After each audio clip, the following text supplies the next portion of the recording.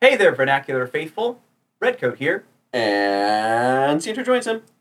And we've got another podcast for you. And today's going to be a little bit different.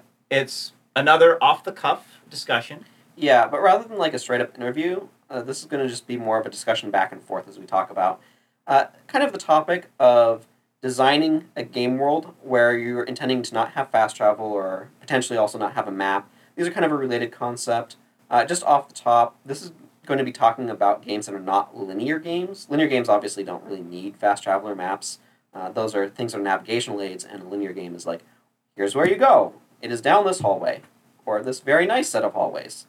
Yeah, in general, with a linear game, the whole point of it is getting to the point that you're going to and getting through all of the stuff that's in your way to get there. Yeah, they're obstacle courses rather than navigational challenges or whatever.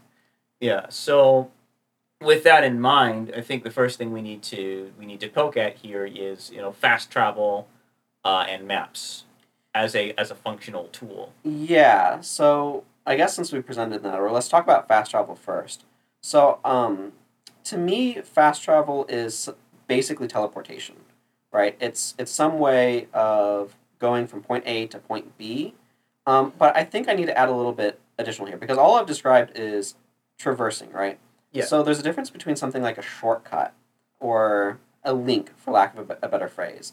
So, for example, what comes to mind is in Doom, there's teleport pads. Those technically take you from one place to another, but fast travel is not just a teleport pad. It's a specific, deliberate ability to go to a specific location. So, an example of this is, say, the Lord Vessel in Dark Souls. Dark Souls 1, you get the Lord Vessel, you unlock the ability to warp to specific bonfires. Now, this is a somewhat more limited form of fast travel. Ocarina of Time also has a limited form with warp songs, as opposed to something like Dark Souls 2 or 3, where any bonfire can take you to any bonfire that's much more open. However, there's even more open forms where you unlock specific nodes and you can just bring up some sort of like overworld map and double click on it. For example, Shadow of War / Shadow of Mordor, once you unlock the towers, you can just pull up your map and be like, I want to warp to this tower, please. And as long as you're not in combat, off you go. Yeah, well, it's interesting also that you bring that up, like with Shadow of War, right, not Mordor. They both have the tower warp to mechanic. Okay. With the map idea, because that makes me think back to some of the old school games where you have the world map and you can go back and forth between stages, and you use the map and you're like, I want to go here, so I'm gonna do this stage, which is a bit different. Yeah, it's a bit different because these are like locations within the map. Like Shadow of War in particular, like Shadow of Mordor has 2 maps. Shadow of War has a bunch more, it has like 5 or 6. Yeah. And in those, you can go to different regions as well. You can fast travel to the warp points within each region. But yeah, the towers also serve as a respawn point. Yeah. One of the key things with fast travel, just talking about it just generally, is frequency, by which I mean how many locations can you fast travel to. Yeah. So, for example, Ocarina of Time has 6. Yeah. Whereas, say, Shadow of War has a lot more, where each map has like 3 to 6 sort of places you can fast travel to. But it's still somewhat limited. Or like Dark Souls 1 has a much more limited set of places you can fast travel to than, say, Dark Souls 3, because in Dark Souls 3 there's a lot more bonfires that are, you can go to any of them. Yeah. So this discussion is about designing without fast travel, or perhaps more with minimal or restricted fast travel. Yeah. Sort of the idea that the player can't just like warp to wherever they want to go. There are a lot of advantages to fast travel. It cuts out a lot of backtracking, for example. Yeah, and it in general it expedites certain elements of play where now you don't have to spend time running all the way over to any particular place. Yeah, like it's interesting actually, but like airships in old school RPGs Yeah. are actually kind of a slow form of fast travel. They expedite the process. Yeah. Because it's basically not only do they usually open up more places that you can go, but it's also just I want to go here, so I'm just going to go woo, and it takes me like a few seconds as opposed to walking across the entirety of the field and going across the specific bridges to get to where you need to go. Yeah. Actually, Tales of Symphonia had that sort of thing going on too. Yeah. which is interesting because it is kind of like a form of fast travel. Actually, flying in Pokemon is another form of fast travel. Yeah, well, that's expressly that because you can go anywhere that you want to or need to go by flying, pretty much. Well, you can just go to towns that you've visited, but the Laddie in the was it Omega Ruby Alpha Mhm. Sapphire? Yeah. Those ones, I believe you could get a Latios or Latios, and that would allow you to kind of do a flying fast travel thing that's a lot more. A lot more similar to. Yeah, that gives you a lot more options. Yeah. Well, it's interesting. So when thinking about since we've talked a little bit about the advantages that are granted by fast travel, so what happens when you don't have it, and what are good things that come from that? Because obviously we know that the bad is you have to spend time getting anywhere, Right, not having fast travel. But what are the benefits of not having fast travel? and Right. like one of the things that comes with this is that to do this you have to have a very strong environmental design. I think I agree. because without an environment that is engaging to pass through and repeatedly engageable, really, then not having that fast travel, it becomes way more apparent, and the player gets bored very quickly.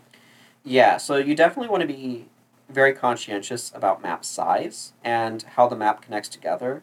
The advantages is that I think you can make a stronger, more compelling world. Dark Souls 3 has a lot of really well designed zones, Yeah, but the height of Dark Souls world design is still considered to be the first one. And part of the reason for this is everywhere up through Anor Londo, right, in the game, because that world is super interconnected.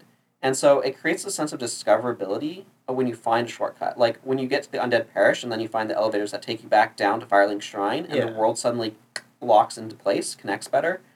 That moment of discovery of sort of I'm back to a familiar place as the world turns in on itself is really compelling. It's a very powerful emotional moment. yeah, because that's something that also the original Super Metroid kind of did as well. The idea that you have to get anywhere, you have to go there. And the more things you gain throughout the game, the more new pathways and new explorations that you can embark upon. And so it makes navigation an additional skill to the game, like understanding and remembering the environments and being like, oh, that thing that I saw back then, I can affect that now. I need to get back over there and let's check that out. Yeah. And there's actually something else that's really key. Fast travel, depending upon how it's implemented, but it gives the player an escape, Yeah. right? So, for anybody who's ever gone to Tomb of the Giants, Bree Lord Vessel, Mm-hmm. it is a commitment to sit at a bonfire down there. Yeah, because now you're down there. You are in there for the long haul. Yeah, you have to get yourself back out. So, like, if you could just fast travel out of there, it's not as much of a commitment, but it's also, like, you don't feel trapped, right? And perhaps you don't want the player to feel trapped, but if you want to be able to create those moments, the player is like, I'm trapped here. I just have to find out how to get out of here, Yeah. right? Then fast travel gives them a way out, and you might not want that.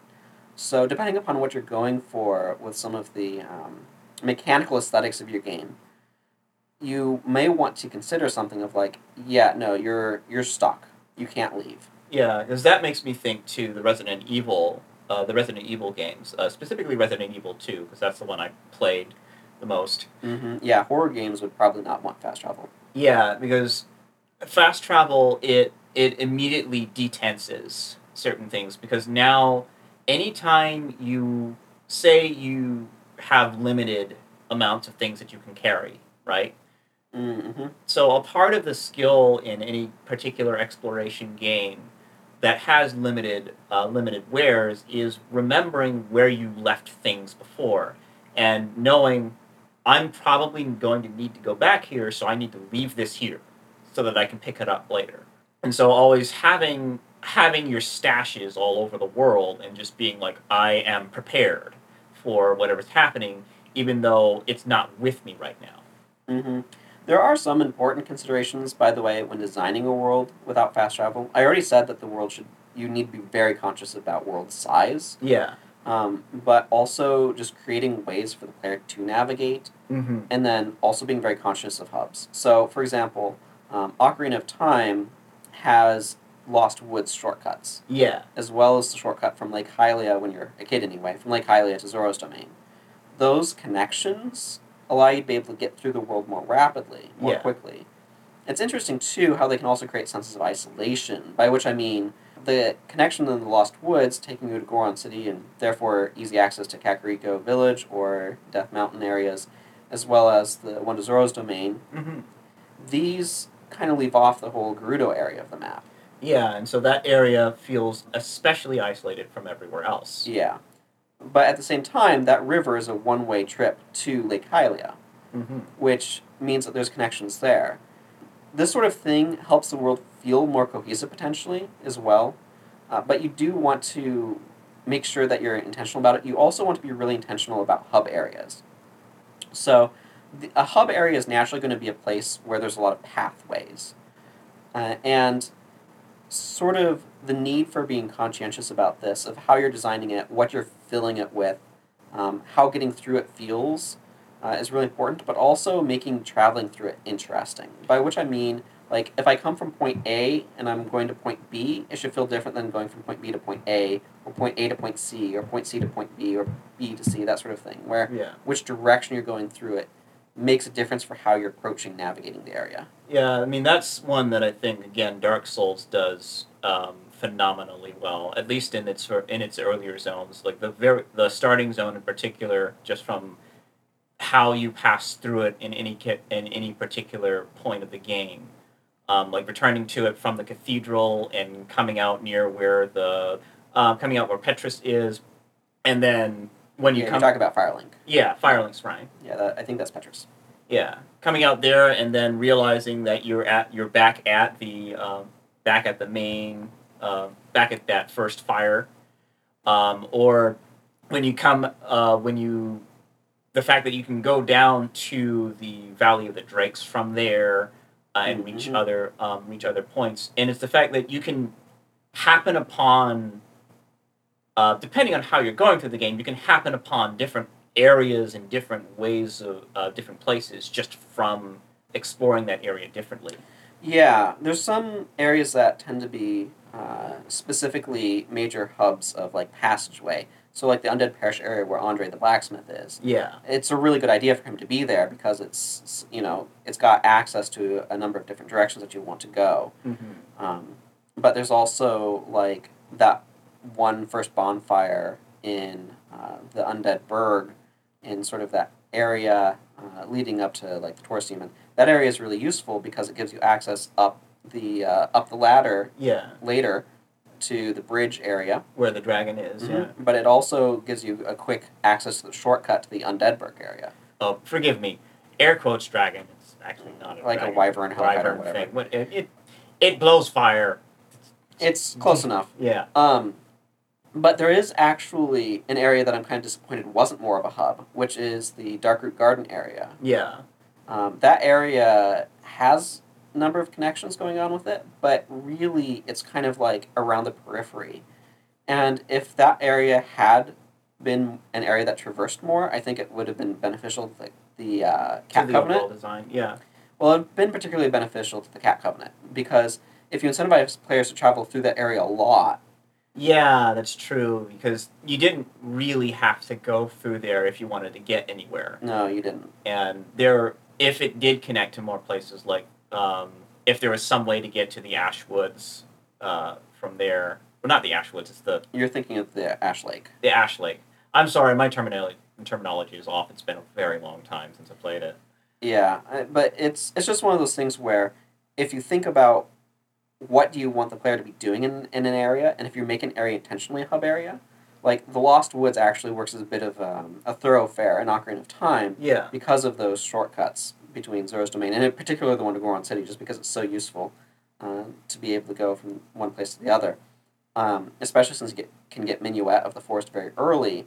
This is another thing that's really important, is when you have limited fast travel like this, you want to think about where are the branching spokes from this fast travel location. Yeah. So, for example, Minuet of the Forest gets you into the Lost Woods, which easily gets you to Kokiri Forest, but it also easily gets you to Goron City or near Zora's Domain. So, in some regards, that single song because of the way Lost Woods is set up, it becomes a very significant form of fast travel because it gives you easy access to that thoroughfare. It's kind of like an on-ramp to a highway.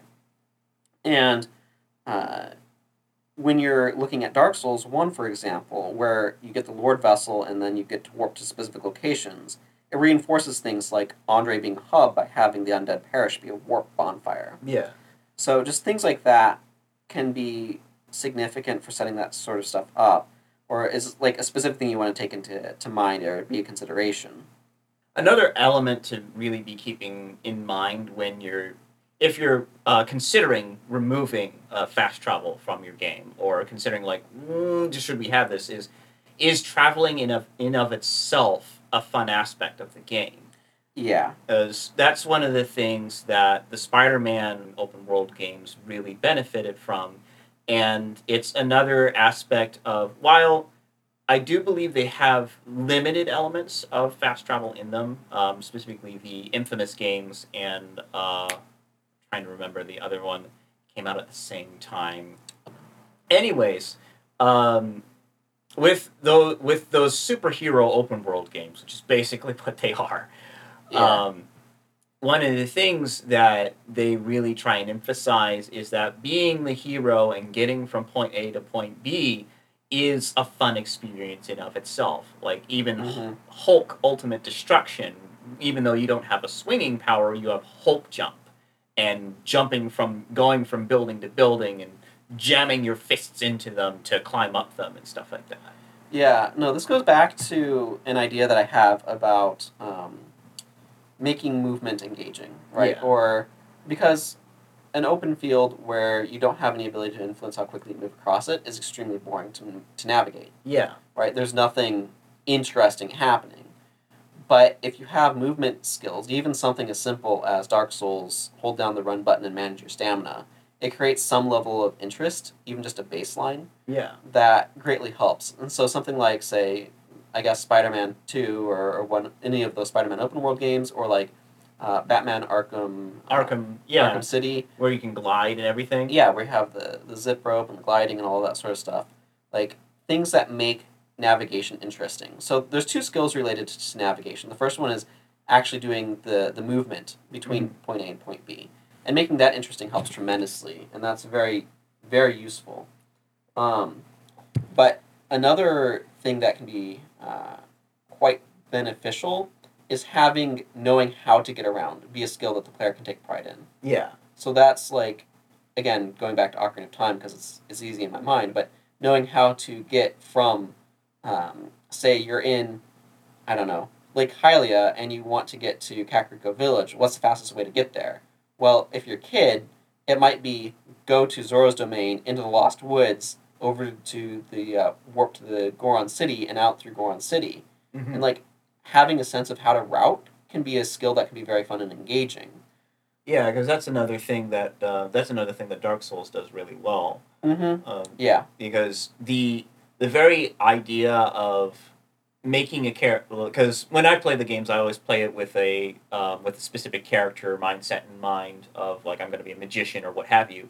Mm-hmm. But the different needs that your character has determines what routes you want to take throughout the game. And so having a knowledge of the geometry of the world and how things interconnect becomes a skill because you immediately plot out, I'm going to go here, and then I'm going to cut through this area, which saves me time and puts me at this point where I get this item, which allows me to get to this way, and you get this whole routing plan where you want to go. Something else, actually, that I thought of that's really worth bringing up in this discussion is having fast travel means that your players might skip stuff. They might skip points of engagement. Yeah. So not having fast travel means that your player is going to re-encounter specific things, potentially. Yeah. So, like, in Dark Souls, you're going to have the same set of enemies that you're going to run into. Yeah. This allows the player to be able to accumulate additional resources. So, if you have fast travel, you have to consider what happens because the player isn't doing as much backtracking. Yeah, because they don't pass through an area on a repeated basis. Because this is actually a core part of certain design of RPGs, actually, where they know that you need to be at a certain level to fight a boss. So they put an expanse of land between you and the next mission or zone. which means that there is a very high chance that you're going to encounter a certain amount of battles, which means that you will gain a certain amount of XP. Yeah, and that'll prepare you for it.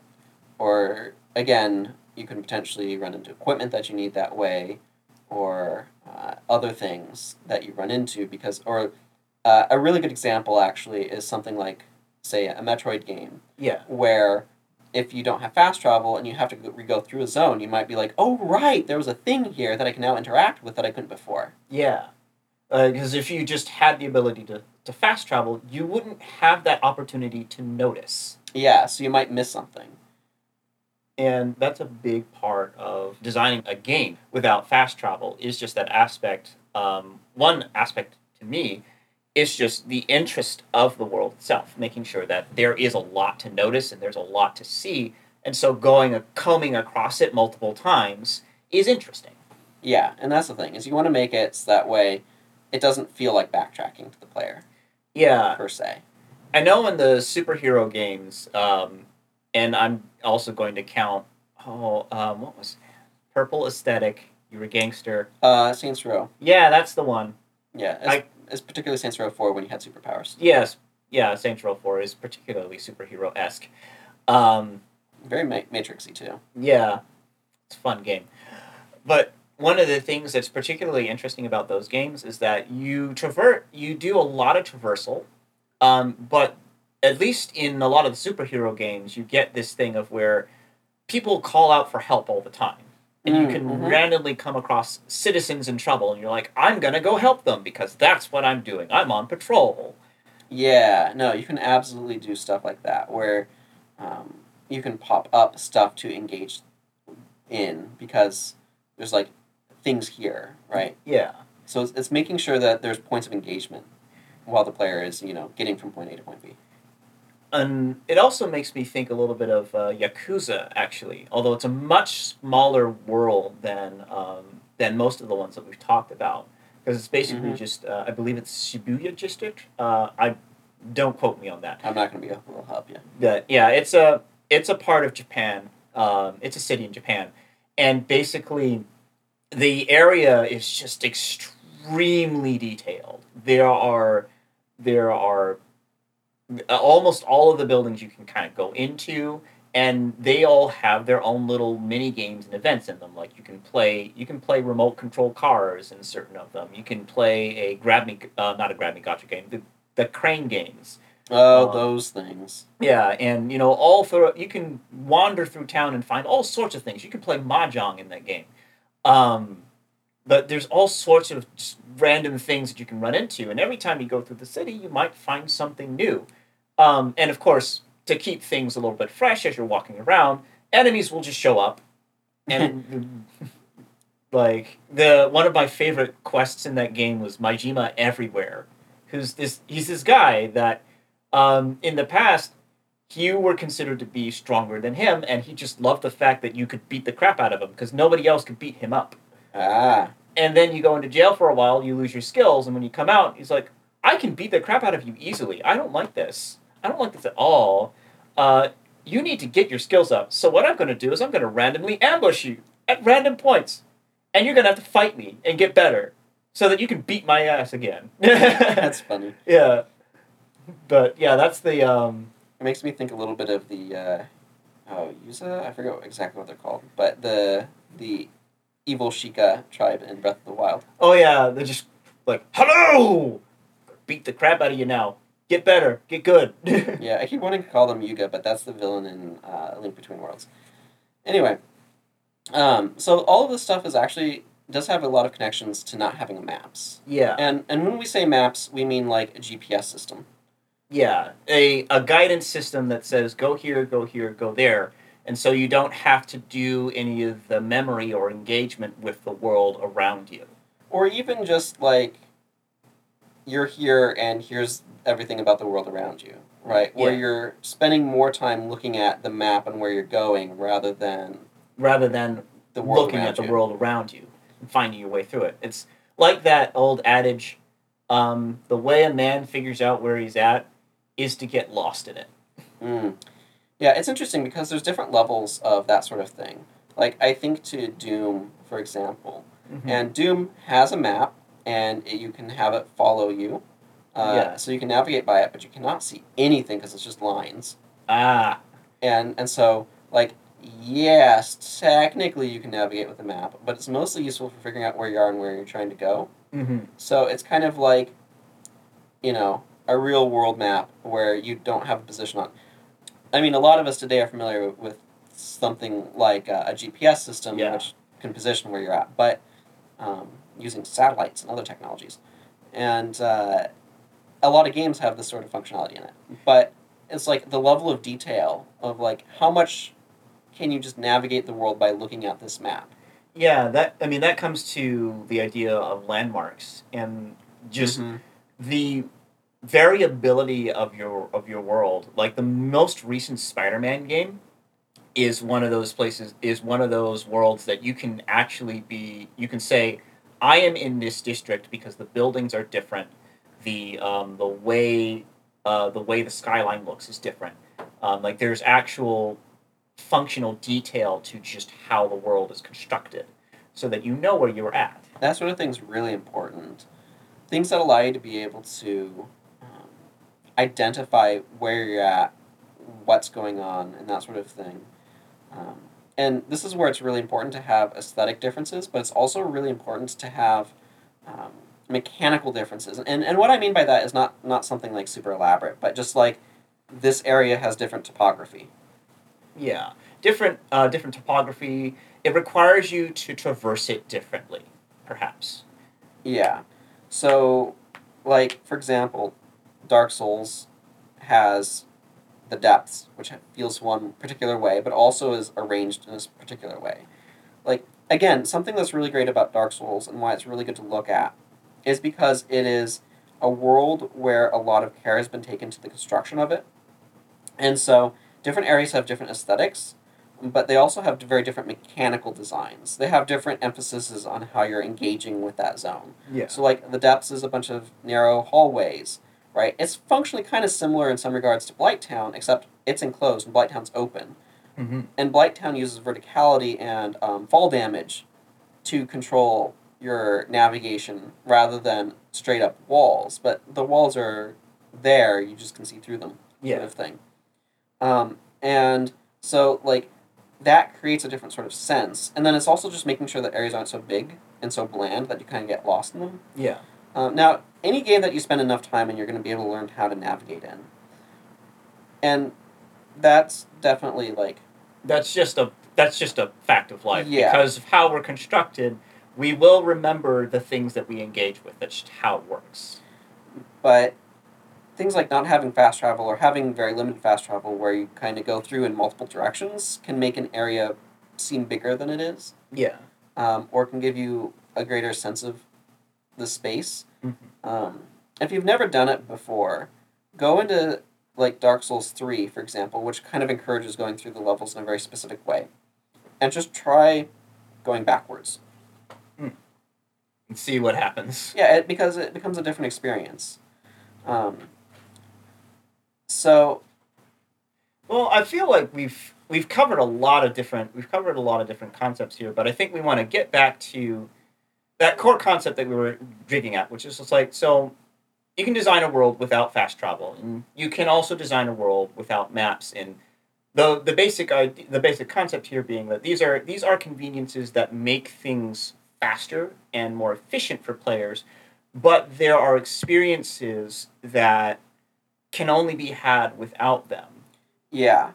And the emphasis is on navigation, right? It's on the player's navigation skills, both in figuring out where they are, where they're going, and figuring out how to get there. Yeah, and I think one of my big things when deciding, whether or not you're going to put it in there, I think is that concept of when you're putting your player into that world, do you want them to, for lack of a better term, essentially live in it, or do you want them to just kind of they go in for a while and do some things, and then they don't have to attach any particular part of their mind to it? Does that make any sense? Yeah. Well, it's how much is the game playing itself for them is part of what's going on, particularly with maps. Yeah, Right. It's the idea that if a game is about exploration, then you want the player to explore. And it becomes a question of, is it more about just finding the place the first time and then we never really want to do that again? Or is it more about learning about the gestalt of the place itself and learning and continually finding new things within the spaces that you're crossing? Yeah. So I think for me, some of the big important things to take away is fast travel is perfectly fine. It's not a bad thing. Maps are not a bad thing. These are things that can be great to have, but understand why you're having them in your game.